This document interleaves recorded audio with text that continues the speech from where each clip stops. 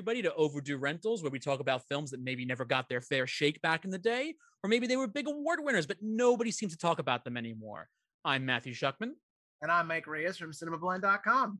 And today we are going to be joined by Emile Hirsch, who's going to talk about his new film, Midnight in the Switchgrass, which comes out Friday, July 23rd. If you're listening to this before and or after, make sure you check it out. But he's also here to talk about the overdue rental choice of the day, the 2008 version, live action version of Speed Racer. Finally, it all paid off. Oh man, clearly I'm a fan of this film because I cannot find the words to say that I'm a fan of this film.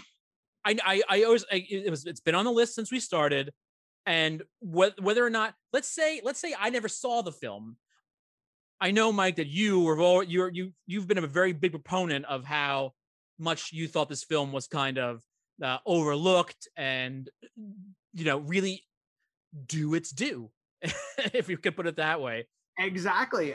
This is a film that really the internet has sort of come forward to claim over the past, ever since the film was first out. And it is something that definitely does still fall into the category of an overdue rental, because while the internet it does claim it as a film that it loves, it's still, I think, something that the mainstream really hasn't been as exposed to as they should. And just a quick rundown, 2008 film from the talented visionary the Wachowskis deserve the visionary label, if anything, because of how they brought the Matrix into the world. But I still maintain, and I will go on record as saying this in our interview with Emile, because I'm sure he might agree with me. I think they've done some of their best work, if not their best work, after the Matrix. And if you don't know about it, Speed Racer is a live action version of a classic Japanese anime / manga that you may have come across not knowing about it when you were a kid. You may have come across about it after, who knows? But this is their big live action version of it, in which Emile stars as Speed Racer. Right, and the plot is centered around the Racer family and their orbit of people, which the fact that they have John Goodman and Susan Sarandon as Ma and Pop Racer alone, right there, that's A+.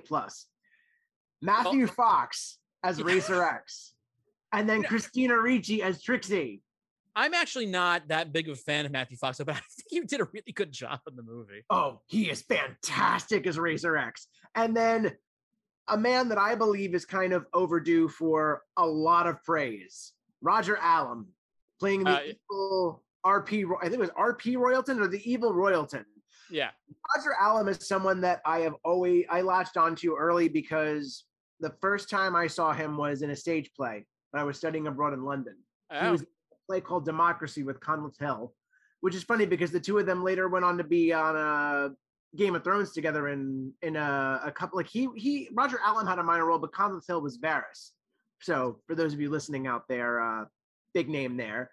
Yeah. And they were fantastic in this show about Willy Brandt, one of the German chancellors that was embroiled in a huge scandal in the 80s. But that's a discussion for another time. Oh yeah, no, this isn't overdue stage plays. This is overdue rentals, where it is time to go Speed Racer Go with Mr. Emile Hirsch. Let's bring him on in. But yeah, thank you for joining us at Overdue Rentals. It's fantastic to have you here. Thank you for having me. I gotta ask just outright though for Midnight in the Switchgrass, because you were starting production literally as lockdown was originally starting, right? Yeah, so on Midnight in the Switchgrass, we made it like 5 days before we shut down. It was crazy. And I was the one that I'd been following it while I was shooting Sun with Ivan Kavanaugh in Mississippi. And I was like, oh man. And I'd been a little bit of like a Chicken Little. I was like, I think everything's going to shut down. And everyone was like, no. And then it did. And I was like, whoa. They were like, whoa, this just like paranoid guy was right. So then we tried to, we shut down. We didn't even know if we didn't know what was going to happen. We didn't know if we're going to finish the movie. We didn't know what the world was going to happen. Yeah. in July, we went back to Puerto Rico where we shot it to try to finish it, and there were COVID cases on set, so we had to shut down again. Jesus. We didn't even shoot anything then, so it was like a 2-week trip where we didn't even. It was just shut down. And then we went in September. We went to Santa Ynez and we finished the movie there. So for first time director like Randall it was like he was kind of put through the ringer a little bit. I mean, first time director, of course, but I mean, he's been a producer for a long time, and I know it's a different role. And yeah, but do you think how did he handle it? I guess how, in your eyes, based on that, how do you think he handled it? He'd been a very successful producer for a while, and he certainly made a ton of movies and a bunch of money. So I think the responsibility of it was like it came kind of natural for him. Yeah. He'd been in kind of command in a way for a while. And I think it was good for him to flex his more artistic muscles. I know he went to college at the School for Performing Arts, so he had that inner desire to do theater and act and that kind of stuff. And he's a naturally a very boisterous, big personality, kind of a showman in a way. This is a guy like when he has like he'll hire like a 30-piece marching band to like introduce him at the World Series of Poker. Like he's a character. You know what I mean? Yeah. And he also has like crazy ADD where he's like doing 30 things at once. But I had an instinct that like he'd be able to direct. And I remember seeing him on set, and instead of doing the 30 random things he always does at once, he was doing like 30 different things with like the sets and the costumes and the props and the camera. Like suddenly his ADD was like working in set mode. And I was like, okay, yeah, perfect. That's right. But even like any film, let's say, we didn't even think there could be a pandemic, whatever it may be, there could be shutdowns, coming back to reshoots, years later, there are things that happen. Did this feel differently when you came back to it though?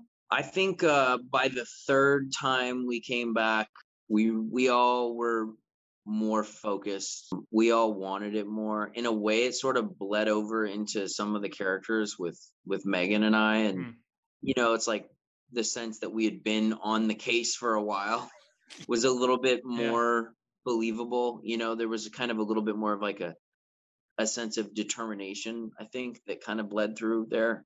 And we were all just really grateful to be there. I think the pandemic put a lot of things into perspective for people, and we were just grateful to be out of our homes at all or doing anything. Well, Byron's also an interesting character, I think, too, because I mean, a lot of times when it's the cop who's after somebody, you feel like somebody's writing in a backstory about how there's something that happened in his past that makes it really want it. Now, of course, he has his own family, and they have that for Rebecca's character in a way, but Byron's not the typical cop character you see in films. Was it interesting kind of creating that, being able to create something different around that? Yeah, I mean, I think some of the qualities I'd seen in other kind of cop characters on screen was a little bit more of like the atheistic, not chip on his shoulder, not believing in anything because the job is beating him down, and he's swigging his beer and his cigarette, and he's like, I don't know why I do this job. I don't believe in anything anyway. It's all BS. Yeah. And so I think that the take that Alan and Randall and I thought was the most interesting was making him like a really religious guy, making him someone that like their spirituality and the marriage that he's in and his family, that's sort of like the fuel. And she's sort of like the coach that pushes him forward and kind of props him up as he's exposed to these really awful, heinous crimes. I think that was like a big part of it, of a fresh take. And having the spirituality be kind of straightforward. He's a religious guy, and it's the movie doesn't really shy away from that. And it is what it is. And I almost found that to be something new that I hadn't really seen lately. I feel like anytime there's any kind of religious stuff in anything, there's like half of anyone will just like recoil and not want to go there or not want to address it. And I was like, why don't we just go full on, and it is what it is, and people are different, and we can just accept that people are different. Well, it also plays at a great contrast for, what Peter puts as his beliefs in life for what he's actually doing. Yeah. And it's interesting because at a certain point, you know, Peter does make some sort of religious references himself. Yeah. And he's it's interesting because it's sort of, it really does kind of become like a good versus evil movie in a way, you know. As far as the character going from not the typical cop character you see, though, you did get to sport that cop mustache. Oh yeah, I mean the mustache was never, there was never a question that I was gonna grow the mustache. Yeah, I think yeah, it's weird. I don't know why cops are associated with mustaches. I don't quite know why, but it just looked a little more right when I had it, you know. And I sort of like, it wasn't expressly delineated or anything like that. Yeah. Yeah, I don't know. Like the must. I think no. I think that might have actually been in the script.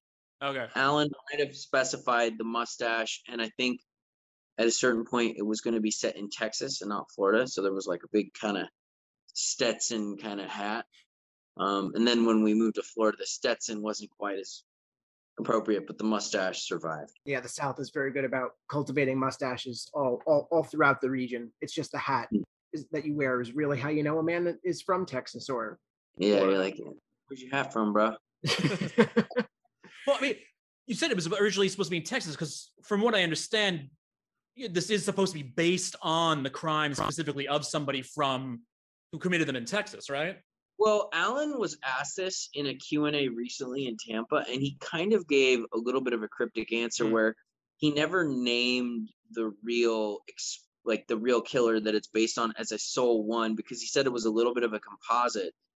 And if he were to say it was specifically this or that, then there's a certain amount of responsibility to that story and to those people to kind of expressly tell that story. Yeah. So he said he was more inspired by these true events, but there were a couple different ones, and then he kind of created his own thing out of that. So it's not like a biopic in that sense where it's like based on a true story, like, you know, Alpha Dog, you know, was based on a very specific true story, even though they made fictitious names just due to rights issues.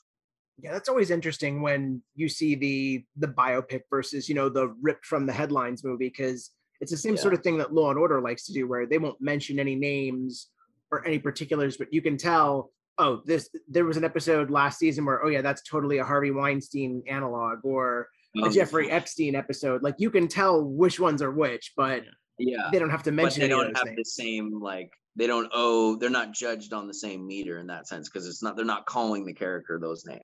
Yeah. Yeah, and I always find that interesting because you'll have your true crime aficionados will always be able to peg those stories out, but it does in a sense free you, because I mean, look at how many movies they made about Ted Bundy, and not only are people going to criticize the facts involved in the case, but they're going to criticize how they portray him, and then eventually just the fact that they're making so many movies about Ted Bundy. Yeah. There's a few positives, but there are many drawbacks and negatives to doing that. I agree. It's also like for as big as these people have become, they're almost characters, even though they're real people. We now see them through the lens of media, and I'm talking about fictional media almost, and it just feels like we've taken away kind of even their real menacing nature, because we think of them as the villain compared to Darth Vader almost, you know? Yeah. I mean, I definitely see that. Like with Manson or something like that. I was just about to mention that because, you know, obviously I wanted to touch upon your experience at Once Upon a Time in Hollywood, but yeah, like you look at Charles Manson and there are so many different. The man's become a meme. I know, you almost couldn't make a Manson biopic now. Yeah, and have it like you could, and it would be good, but it's still like one of many. Yeah. Like maybe a decade ago, I remember there was a site that used to crank out memes like there was no tomorrow, and someone took tape of Manson, like Manson's gibberish, and then someone jazz scatting and threw it together. And it's something where like on an internet level, it's like, oh, that's funny. But then when you peel it back a bit, it's like, okay, I just laughed at Charles Manson. What's wrong with me? Yeah, I mean, that story is so crazy, so fascinating, so weird. There's so many weird layers to it, and they still don't really exactly know, you know, like what was even going on. Well, it's just also, I mean, I had a discussion about this with my brother like not too long ago too, because, you know, we weren't alive during that time, but just being able for people to take that idea is like, it was there was a day and a date that somebody can point to saying this was a sea change. The counterculture killed, and now we can't have it. And that all of a sudden made the world kind of turn a page. Yeah, it's like the end of an era for sure.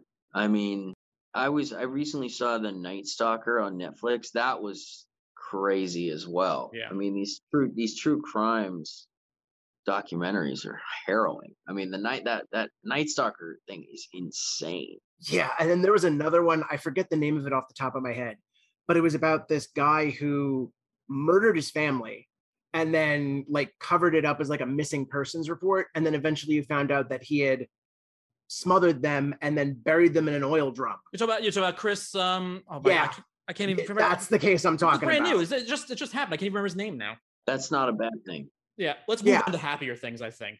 Yes. Well, it's great having you here to talk about Midnight Switchgrass, but we also, here at Overdue Rentals, we'd like to talk about films that people may have forgotten about, that were massive in the one time back in the day, or things that, maybe didn't get their correct due when they first came out. And I know Mike is a massive, massive fan of Speed Racer, and he wants to kind of bring it back to the light for a lot of people. Because as you said, this is a sort of a joint effort here, but I know, but I will not I will not be shy in stating that I am just, since day one, I saw that first trailer and I was sold. And then to just kind of follow along with this sort of small not small, but with this reappraisal of Speed Racer through over a decade. I mean, yeah, crazy, right? It's crazy because looking back at when this movie opened, you guys were literally the week after Iron Man, 1 week. And I guess that's a good place to start. Do you think that if you opened at any other point in 2008, like maybe even before, you might have had a better shot at making a dent? Because 2008 was a hell of a year for movies.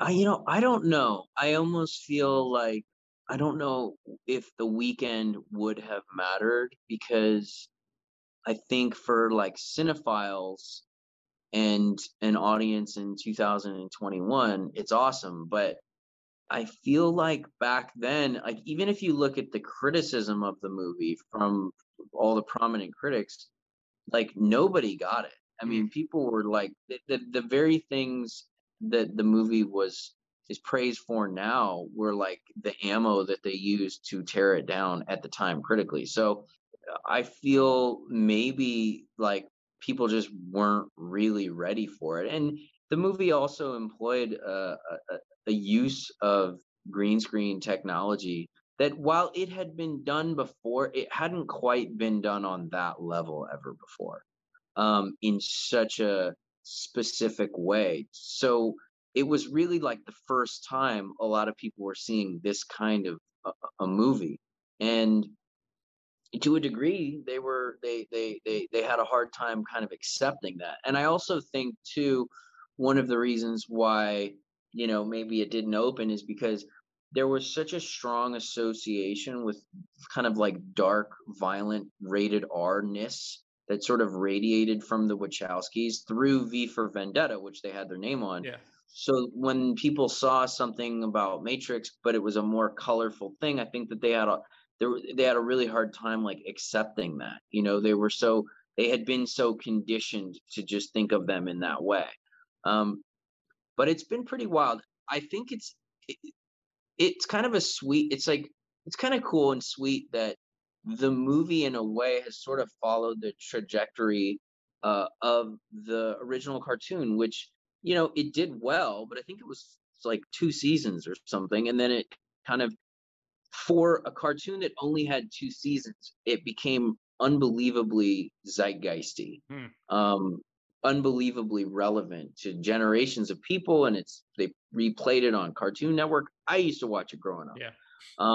So the movie, even though they only made one of them, it is kind of fitting that it's become this sort of retro cool, you get to discover it movie later on, kind of like the cartoon was. It sort of falls in line with that tradition in a way, which I think is kind of cool. Oh, absolutely is. And now that you mention it, it is just amazing that this was made during the early days of like the virtual backlot age, because everybody remembers Sin City did the same thing.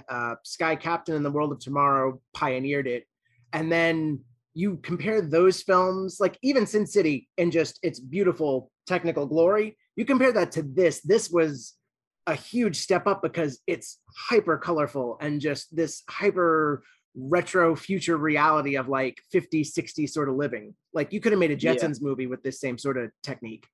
Oh yeah, I mean, the thoroughness on the technical side that the Wachowskis had. I don't think 10 years from now we'll watch Speed Racer and be like, oh, those effects look dated. Like I think that they made it kind of bulletproof in that way. I don't think that's going to happen. And that's amazing considering, as much as I love The Matrix, watching the first one again, it shows some of its wear. Yeah. And you can tell. It's no one's fault. Even 2 and 3, even Burly Brawl. Yeah, especially Burly Brawl is super noticeable. And I love that sequence though, but it's just a fact of technology.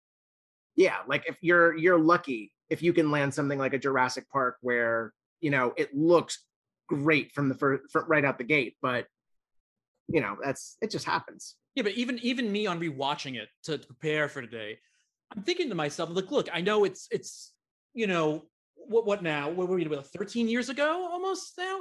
Yeah, and it still felt. Take away the whole green screen aspect of how well they pulled all of that off. Like even when people were trying to do stylistic things like Ang Lee with Hulk, it worked visually, but it didn't fit. Every piece fit in Speed Racer for what they were actually trying to present. It's a living, breathing anime. And that's literally what I walked out of this movie saying, because like opening weekend, my brother and I were there. We went to Atlantic City to go to the IMAX at Tropicana because this was also the time where IMAX was a huge deal. Like it wasn't in every movie theater, but they were starting to slowly roll more movies out. And this just played to every inch of that screen. I remember I saw it in IMAX in Marina Del Rey and was just like blown away. I was just like, whoa. It was kind of especially shocking just because like when we shot it, it's like I'm looking at green screen the whole time, imagining these worlds and then seeing them actually created and look as good as they did. I was like, wow, this is amazing. And even the score by Michael Giacchino is great. I mean, he did such a good job. Even how he took the original Speed Racer theme and like created this like swelling, really moving score. I mean, it was like he crushed it. He really did. What were the pieces that were given to you to kind of imagine what you're going to see? Was it literally just like, hey, it's going to look like the original cartoon, or they actually had drawings built up for what this would look like? Oh, they would show me a lot of the art in the previs and stuff. Yeah, they would show me a lot of that, like pieces of the art. It was amazing because I was like, I mean, they must have been spending a fortune on all this art. Just seeing so much of it, it's like, oh my gosh, this is so cool. And it's just imagining like with childish delight, like the races and the Casa Cristo rally and the Grand Prix and Thunderhead and what all those were going to look like. It was pretty exciting. It really was. It was fun. It was a real sense of play, It was a little nerve-wracking when the chimpanzee was around. Chimpanzees, even adolescent ones, are super unpredictable. Yeah. You got to be extremely careful. They're very cute, but they'll rip your face off. I don't know. That was pretty wild. I almost don't know if they would do that these days. They would probably just get like a CG chimpanzee. Yeah. Oh yeah. Terry Notary running around and then put something on top of him. Yeah, I mean, given how good a lot of the like, if you look at like Life of Pi, a CG chimpanzee would probably be a lot easier. Now there was some pretty heavy competition for this role from what I was reading in my research. Like there was Joseph Gordon-Levitt was mentioned, Shia LaBeouf, Zac Efron, and I'm sure countless others that we still don't know about. How dogged were you? Like how determined were you to land the lead in Speed Racer? I had just finished shooting Into the Wild, and Matrix was one of my favorite movies, so I was super excited to get a chance to audition for the movie. And I went in and I knew that the Wachowskis, they really wanted whoever played it to be super prepared. And you know, I just did it a few times, and then they would come in and I would do it, and they would give me a bunch of notes, and I would do it again. And it was like 2 or 3 auditions. And I just had you know, I really wanted to do it. I wanted to be there, and I think that they sensed that. They're really just good people, really talented artists. And I think that they ultimately wanted someone that just wanted to be there, and I looked and acted the part to, you know, the best of what they were seeing, I guess. I mean, I think that they had auditioned like a ton. I think it was like everybody went in for it.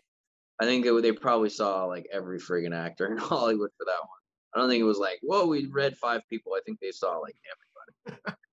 Well, it is hard to land that character, just because, I mean, looking back at your performance, everything from the cut of the jackets to just the hairstyles, like I cannot think of anyone else playing Speed Racer, because there's an earnestness and there's this image to the character that if you go too far either way, it's either, oh shucks, you know, I'm very melodramatic, or oh wow, I'm like the original anime where you're just talking really fast, and it's like there's just this beautiful nuance to how you and the Wachowskis made Speed into a person, and then everyone else just falls right in line with that.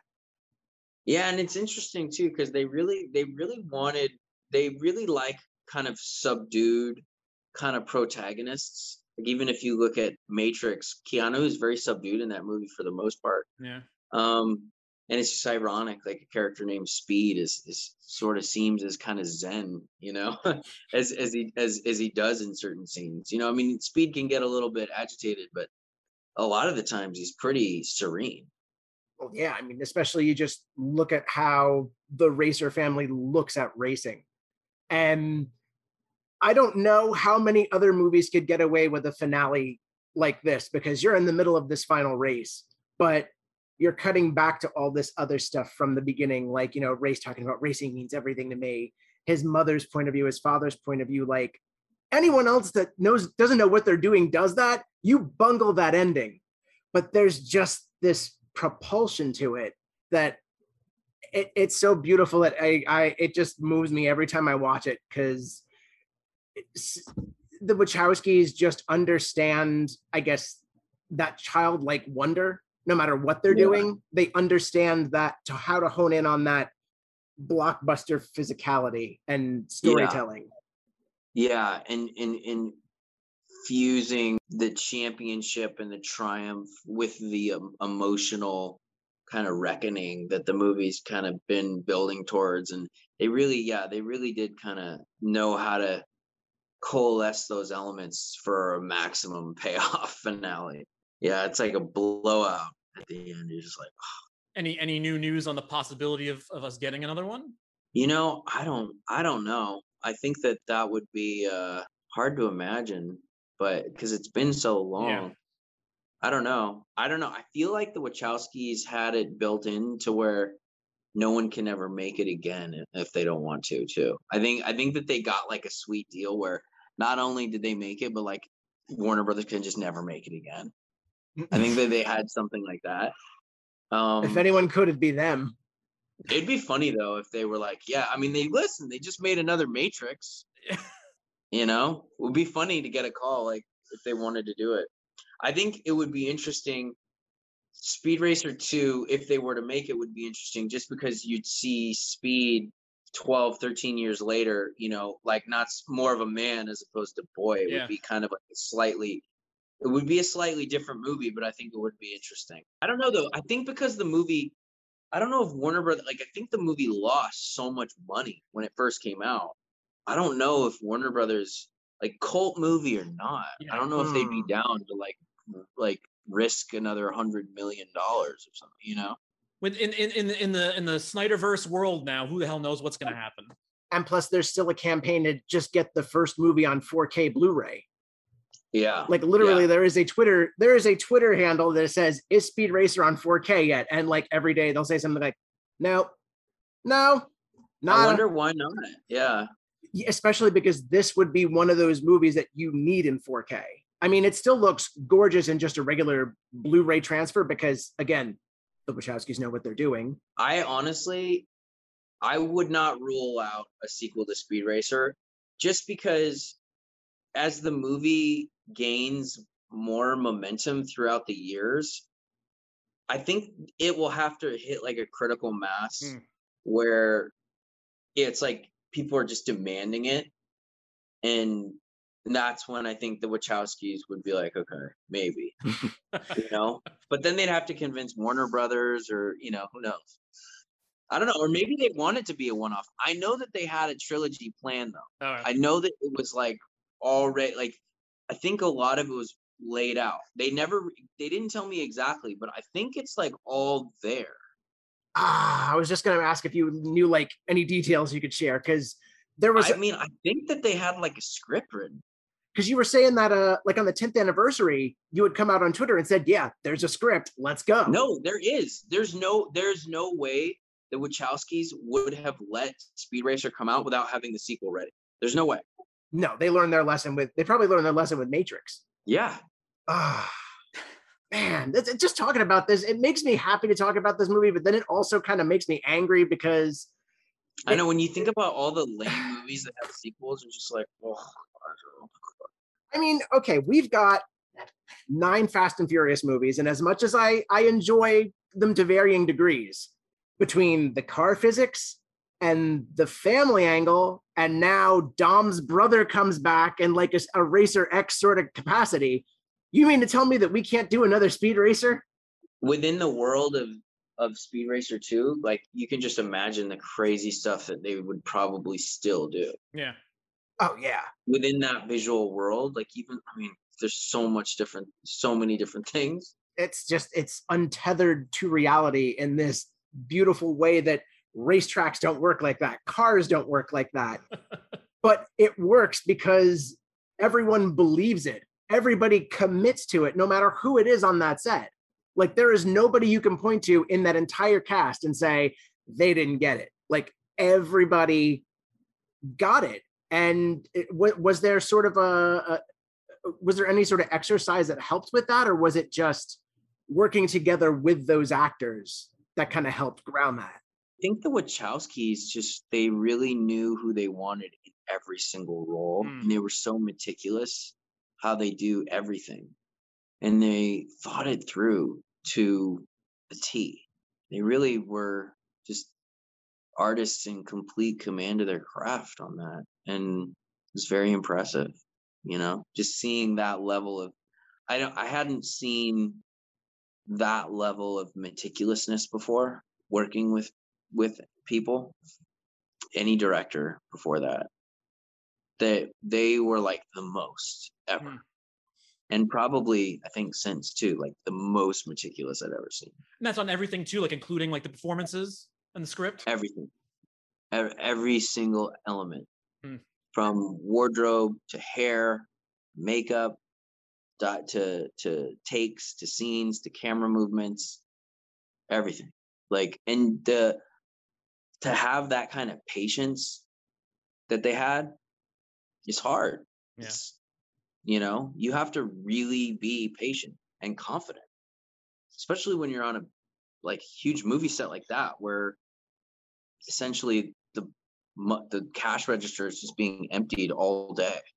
Yeah. You know what I mean? Like, to have the patience to just get it exactly right. And if it's not right that day, you take a day off and you come back the next. I mean, it takes guts. Yeah. 128 million in 2008 money is, that's no small feat.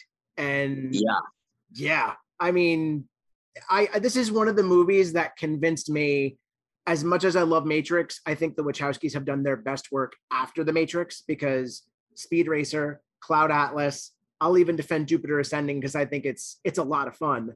That's a run of movies that I just look back on and I'm constantly glad that they exist, because they're harder and harder to make now. Like, if it wasn't, I can't wait for a new Matrix. Yes. Oh, especially with there are so many wild rumors floating around that thing that I can't wait. I'm so excited.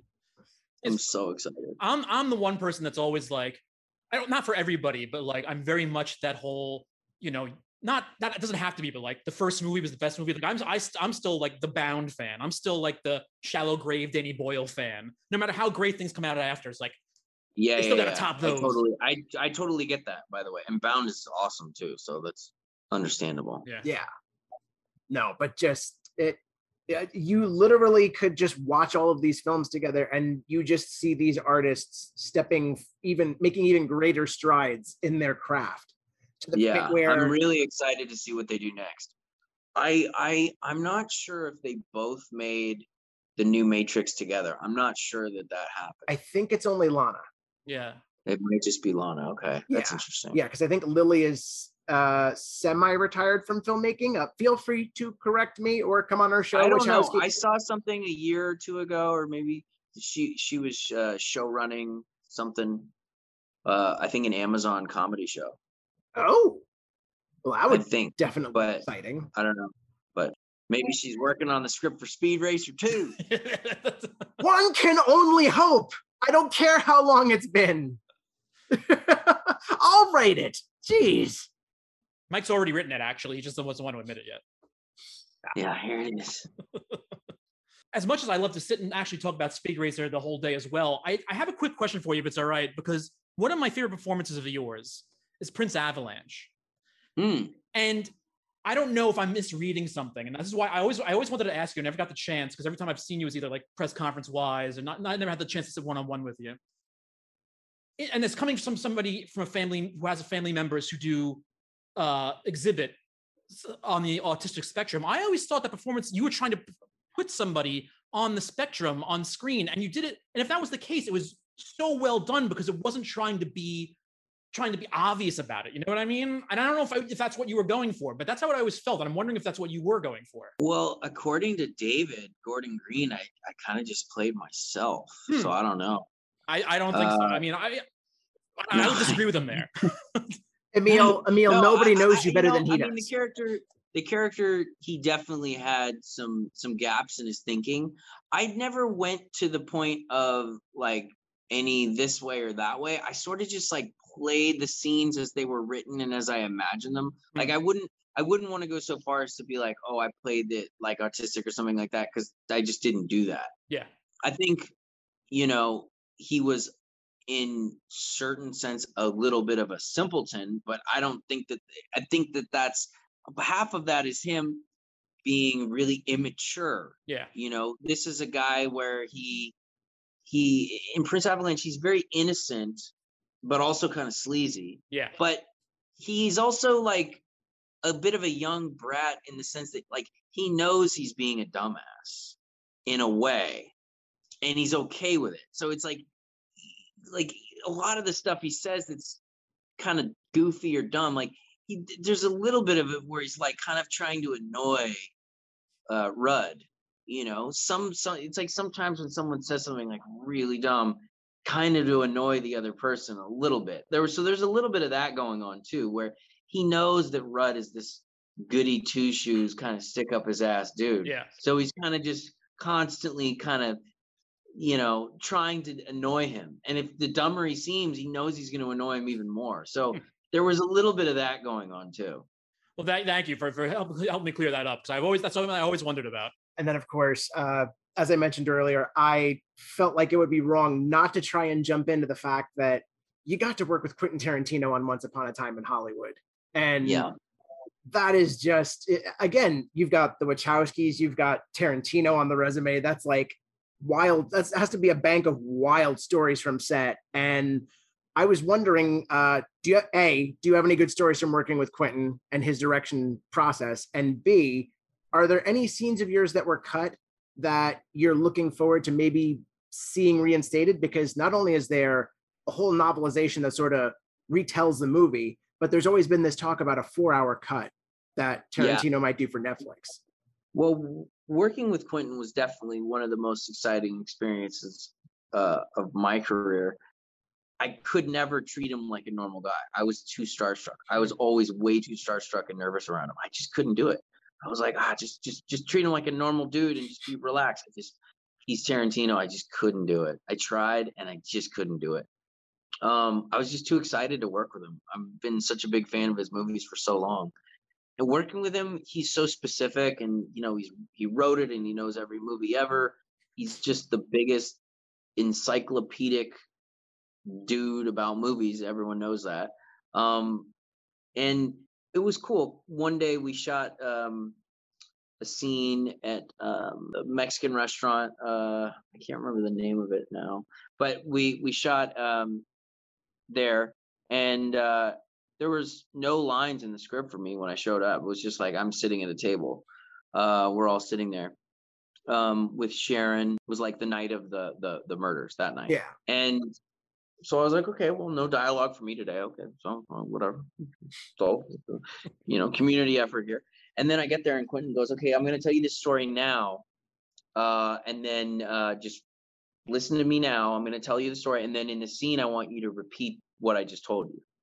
So he goes on like a 2 or 3 minute story about how Jay Sebring explained how he used to get paid a lot of money for cutting movie stars' hair, and how he would cut Steve McQueen's hair, where, Steve McQueen would fly him out, and Jay had a thing where he gets paid every day, but he never cuts hair and travels on the same day.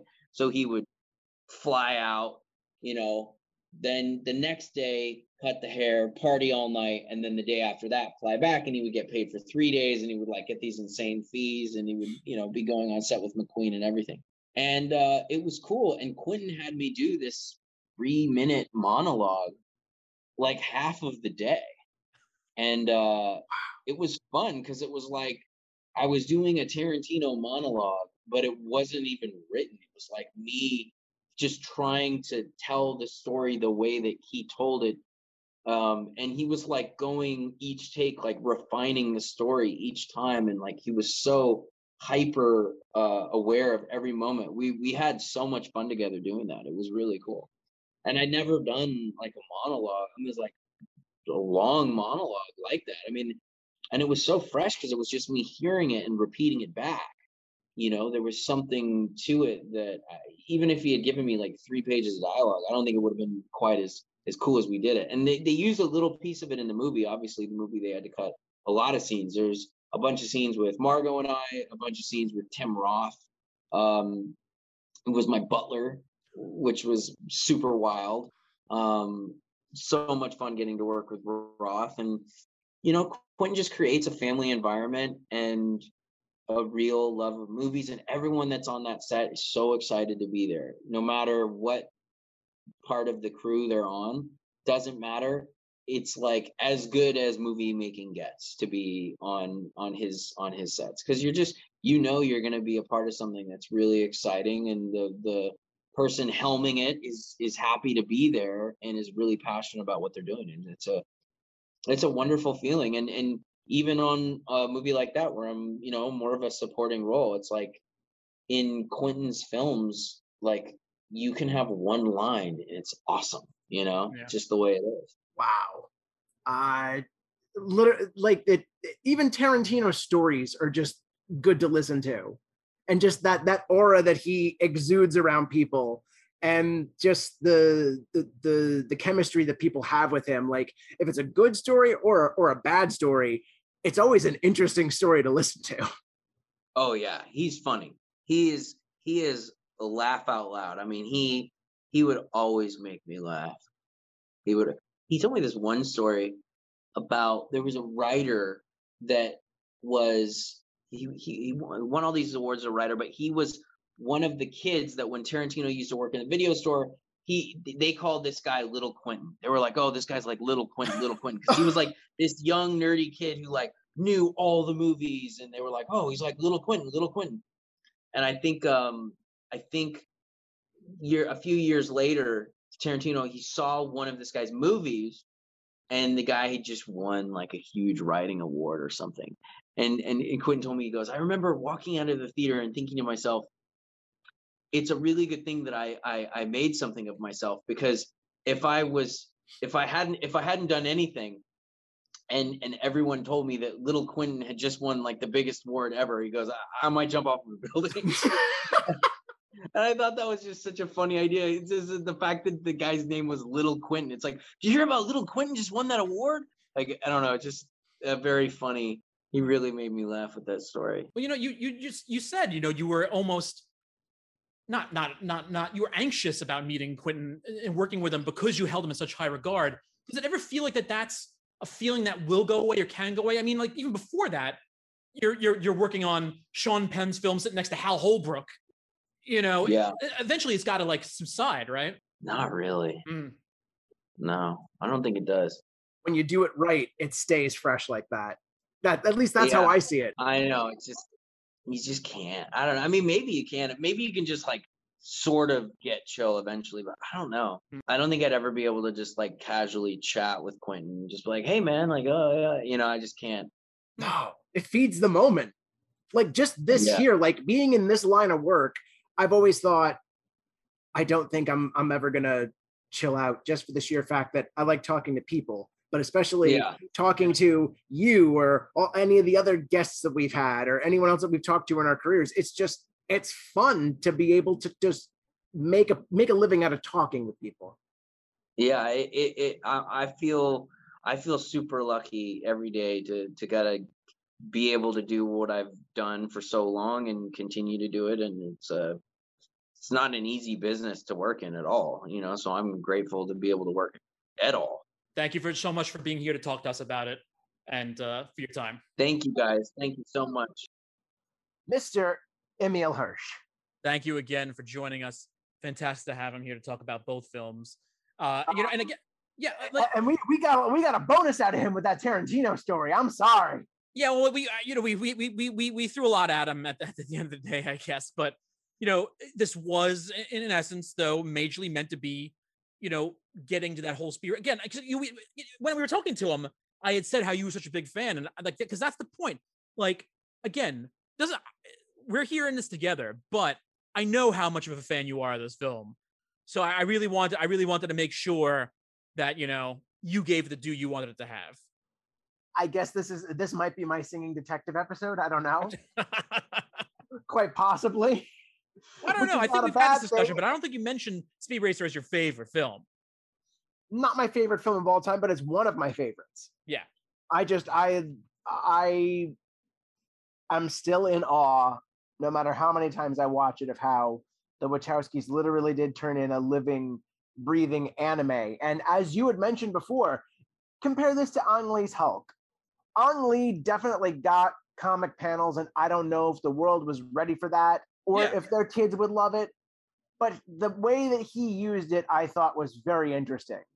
No, he got done what he needed to get done. I just don't think there's something about it that felt like it didn't completely find its way to meshing with whether it was what was being shown on screen to how audiences reacted to it, to how he really wanted to, because it worked, but I don't think that works without trying to be, I'll use the term hammy in this case. Yeah. Like the movie was very serious and it didn't really meld that well. Now, even if you don't like Speed Racer or don't think anything of it other than just being flashy, it came across as a much more completed work in that sense. Like even the Wachowskis never compromise. Yeah, well, it's one of these things. Like even if a movie has great special effects, let's say, but you can see even if you don't know like something's not real, sometimes a lot of it could just feel not fake, but it feels like it's just wrong. It doesn't belong. It's strange. It's alien to the picture. Yeah, because it does not have that at all. It really doesn't. No, but no matter how dated I said the Matrix effects were, and no matter what phase you look at the Wachowskis in their career, they believe in the story that they're telling. They believe in the effects that they're using. Yeah. They're using them as kind of toys versus tools. Like a tool, you can build things with the tool. It's very utilitarian. It helps you get the job done. Yeah. But they see this as a toy, and they see this world as a playground, and that sort of excitement permeates every frame of this, and everyone just went all in on it, right down to, and I love that Emile brought this up, the Michael Giacchino score for this is one of his best.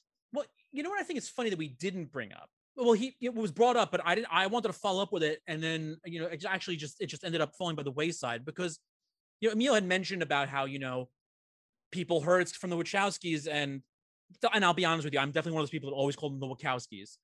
And I know. Apparently, it's supposed to be Wachowski. I get it, but how people, it's like, oh, they're the guys that make those dark, or those are the people who make those dark, gritty R-rated films, or film at the time, 2 films at the time, I guess. Because I'll consider the Matrix trilogy as one film. True. And it's like, here's this big colorful thing. Like, what are they doing?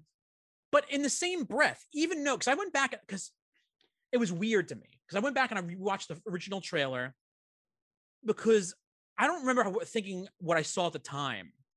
But in my mind, I don't remember the idea that, yes, it does say from the Wachowskis in the trailer, but that's it. It doesn't say like from the people who watch The Matrix and all this other stuff. Oh, because their names were the selling point at that point. No, but what I'm saying is, though, I don't feel like it was that played up. I hardly remembered that it was even their film until people kept bringing it up to me, until you keep mentioning it's their film. Somehow in my mind, don't ask me how this is, at some point in the last few years, in my mind, McG made that movie. And I think he was up for it at one point. But I just think the point is, like, it actually doesn't feel like they played up the Wachowskis as much as people may have thought they did, or maybe they should have. I think it was less mentioned than, again, I can't even remember now, but I don't tie the two together in my mind. Yeah. I just remember seeing those trailers and absolutely being blown away, because Speed Racer was something I knew from my mom. My mom watched Speed Racer as a kid, so I had known some of the original anime. But then seeing this big, colorful, hyperkinetic world, and in the time where the virtual backlot was getting off the ground, I actually kind of miss the virtual backlot films, because like Sin City did it beautifully.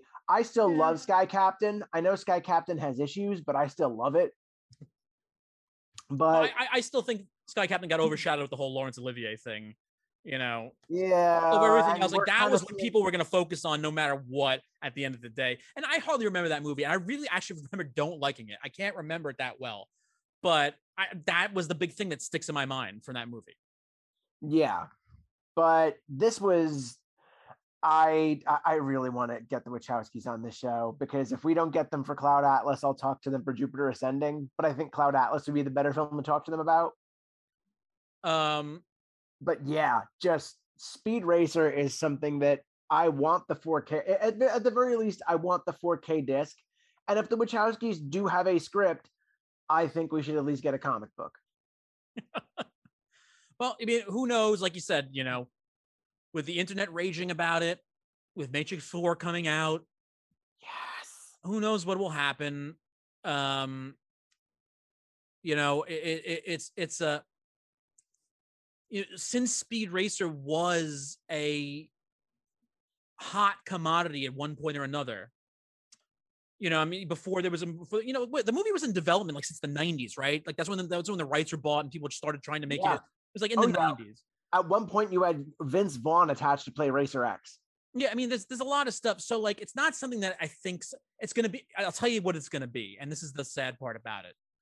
It's going to be the film that what was this? Was it Warner Brothers? Yes, yeah, it's a Warner Brothers. When Warner realizes that they're about to lose the rights unless they make something, they'll jump on top of it, and something will come out of it. Will it be a sequel? Who knows? Will it be imagining? Will it just be an animated film? Who knows? Well, that's even if they have the rights, because from what Emil was saying, it sounds like that the Wachowskis might have the rights. Yeah, you said that they. I forgot about that, or I already forgot about that. You know what? It's still a better reaction than what most people had for Speed Racer in 2008. Yeah, Speed Racer is like the Rocketeer, in the sense that it got lost in the shuffle because 2008, like 1991, was a big summer. Difference though is that critics love the Rocketeer when it came out. They all followed it. Audiences didn't. I I'm not so sure about that. And I it's only remember because watched- it being very highly reviewed. Again, this is just my memory from when it came out. You know, like seeing, because I went to see it in the theater. My family and I, we all went, and I remember getting good reviews. I could be wrong. No, you might be right. I just, well, I was a young kid then, and I got to see it on Disney Channel, but we'll save all that for the Rocketeer episode. I think the other issue with Speed Racer, with, you know, whether critics and or fans or moviegoers, whatever you want to call them, didn't understand necessarily. It wasn't necessarily that maybe they could have been on board with the style, understanding where it came from. But I think a lot was left to them expecting you to know what Speed Racer was before you went in. So if you went in not knowing, the whole thing with them having a chimp and there's all this, it was just like they don't really explain it in the film. So people would be like, what's going on? You know, and they just let it breeze by. I don't even know you really need to explain Spritle and Chim Chim. It's just this is what I think other. Yeah. Some people, you know, you really have to be on board with that sort of whimsical anime realism, and I guess maybe this hewed a little too close to the line of reality that people couldn't totally buy into it. Well, that's the other thing. You know, it's not a kid's film, but it also plays a little bit toward, because people are used to Spy Kids and stuff like that. So they're going to associate it just on visuals probably with that alone. And it's not really a children's movie, but there are parts of it that do still play to that, and include everything with the chimp and the little brother. That's what that's, you know, trying to play to. Holy shit, Robert Rodriguez's Speed Racer would have been awesome as well. But he kind of has his own sort of version of that with Alita Battle Angel. The fact that, I'm sorry for people who won't see this, but I look at, and Mike's queued up while I still ranting, ready to speak that right into the mic. It's too good. It was just something so beautiful that it's like I would never trade the Wachowskis Speed Racer. But if Robert Rodriguez could work with the Wachowskis, that would be the Sunday on top of the Sunday, and I would be full. But still, again, he kind of has his own thing in that sort of league with Alita Battle Angel, where it's like a fan favorite that did okay. Well, that one did okay at the box office. That one actually made money from what I think I saw, where Speed Racer was like a loss. It was definitely a loss. Yeah, well, it's such a massive budget. Yeah, but at the same time, I am glad that there's one Speed Racer and they spent the money to do that one correctly. Then you cut that budget in half, and you have a trilogy of mediocre films. I will say one last thing, because I would have to disagree with Emil a little bit on the fact that, you know, the weekend box office being after Iron Man didn't make that big of a difference, because why it does make a difference in my mind is because Iron Man was a game changer. And first weekend, while it did well, it wasn't until people start talking about how kind of over the top impressed they were with it, that everybody was going back out. So that next weekend was a bigger weekend than Iron Man's first weekend. Yeah, because the returns were just changing. It was just changing the game right there. So it definitely did have an effect on it. There's no way it could not have. Could you imagine how different Hollywood would be right now if Iron Man didn't hit? Yeah, 100%. We still would have gotten movies, but it wouldn't have been like it is now. Oh no, we wouldn't be in like a glut of the MCU where it's like 20 something movies and DC still can't get 5 right. Yeah. Well, I mean, look, we're not going to go into it because it's a whole other discussion. Yeah, that's, you know what, we'll have to find some sort of comic book on another comic overdue rental, which, you know, I know we already have, like, I think we have Rocketeer, we have Phantom, we could probably do the Shadow. Well, I mean, technically, Tracy. We shouldn't talk. You know, I'm not gonna mention it because I want to be surprised when they come up. Because true. And just because we mentioned certain things here doesn't mean they're automatically going to be covered. But I still would like to do an episode on The Girl Next Door. No, I was gonna say technically Dark Man, even though it's not. But that was the whole idea, is like Sam Raimi gets to make that so he can make his comic book movie. So he creates his own hero. So I was going to say it's kind of one, but it's not one. Oh, I can't wait to talk Darkman, because that is still one of the best teaser posters ever. Well, that's that. I don't even remember seeing a trailer at the time, because, you know, I saw that in the theater, because that was like after I had already, you know, been introduced as a child to Evil Dead 2 and all this other stuff. And my father would go like, you know, the guy who made Evil Dead 2, he made this movie. Let's go. And we went to go see it. We went to go see it in the theater, not having a goddamn clue what we were going into. I just remember going to Ninja Turtles. Well, it's, you know what? These are discussion. Okay. This is a sampler pack, ladies and gentlemen. If you're just jumping on to Overdue Rentals right now, this is the sort of stuff that flies around the little rental shop we like to call the show, because that's just what it's all about. These are movies that you may not remember, or you remember vaguely and get great memories out of. And that's all we really want out there, is to get these movies a new life, to get them back on the shelves, to get them on your shelf. And Mike, where can everybody find us if they need to know more information? Oh, I'm so glad. I love when you ask that, because it means he cares, and he does, as I do. And if you want to find Overdue Rentals, you can find us on Twitter at Rentals Overdue, on Facebook at Overdue Rentals, on Instagram at Overdue Rentals Show. Still pending on that TikTok. However, if you want to send us recommendations, love letters, and, you know, Speed Racer fan art, you can send it to overduerentals@gmail.com. And in the meantime, go and cross Speed Racer off your Overdue Rentals list. Mike, as always, it's been a pleasure. Matthew, I can't wait until we do it again. Till next time. Bye-bye. Bye-bye.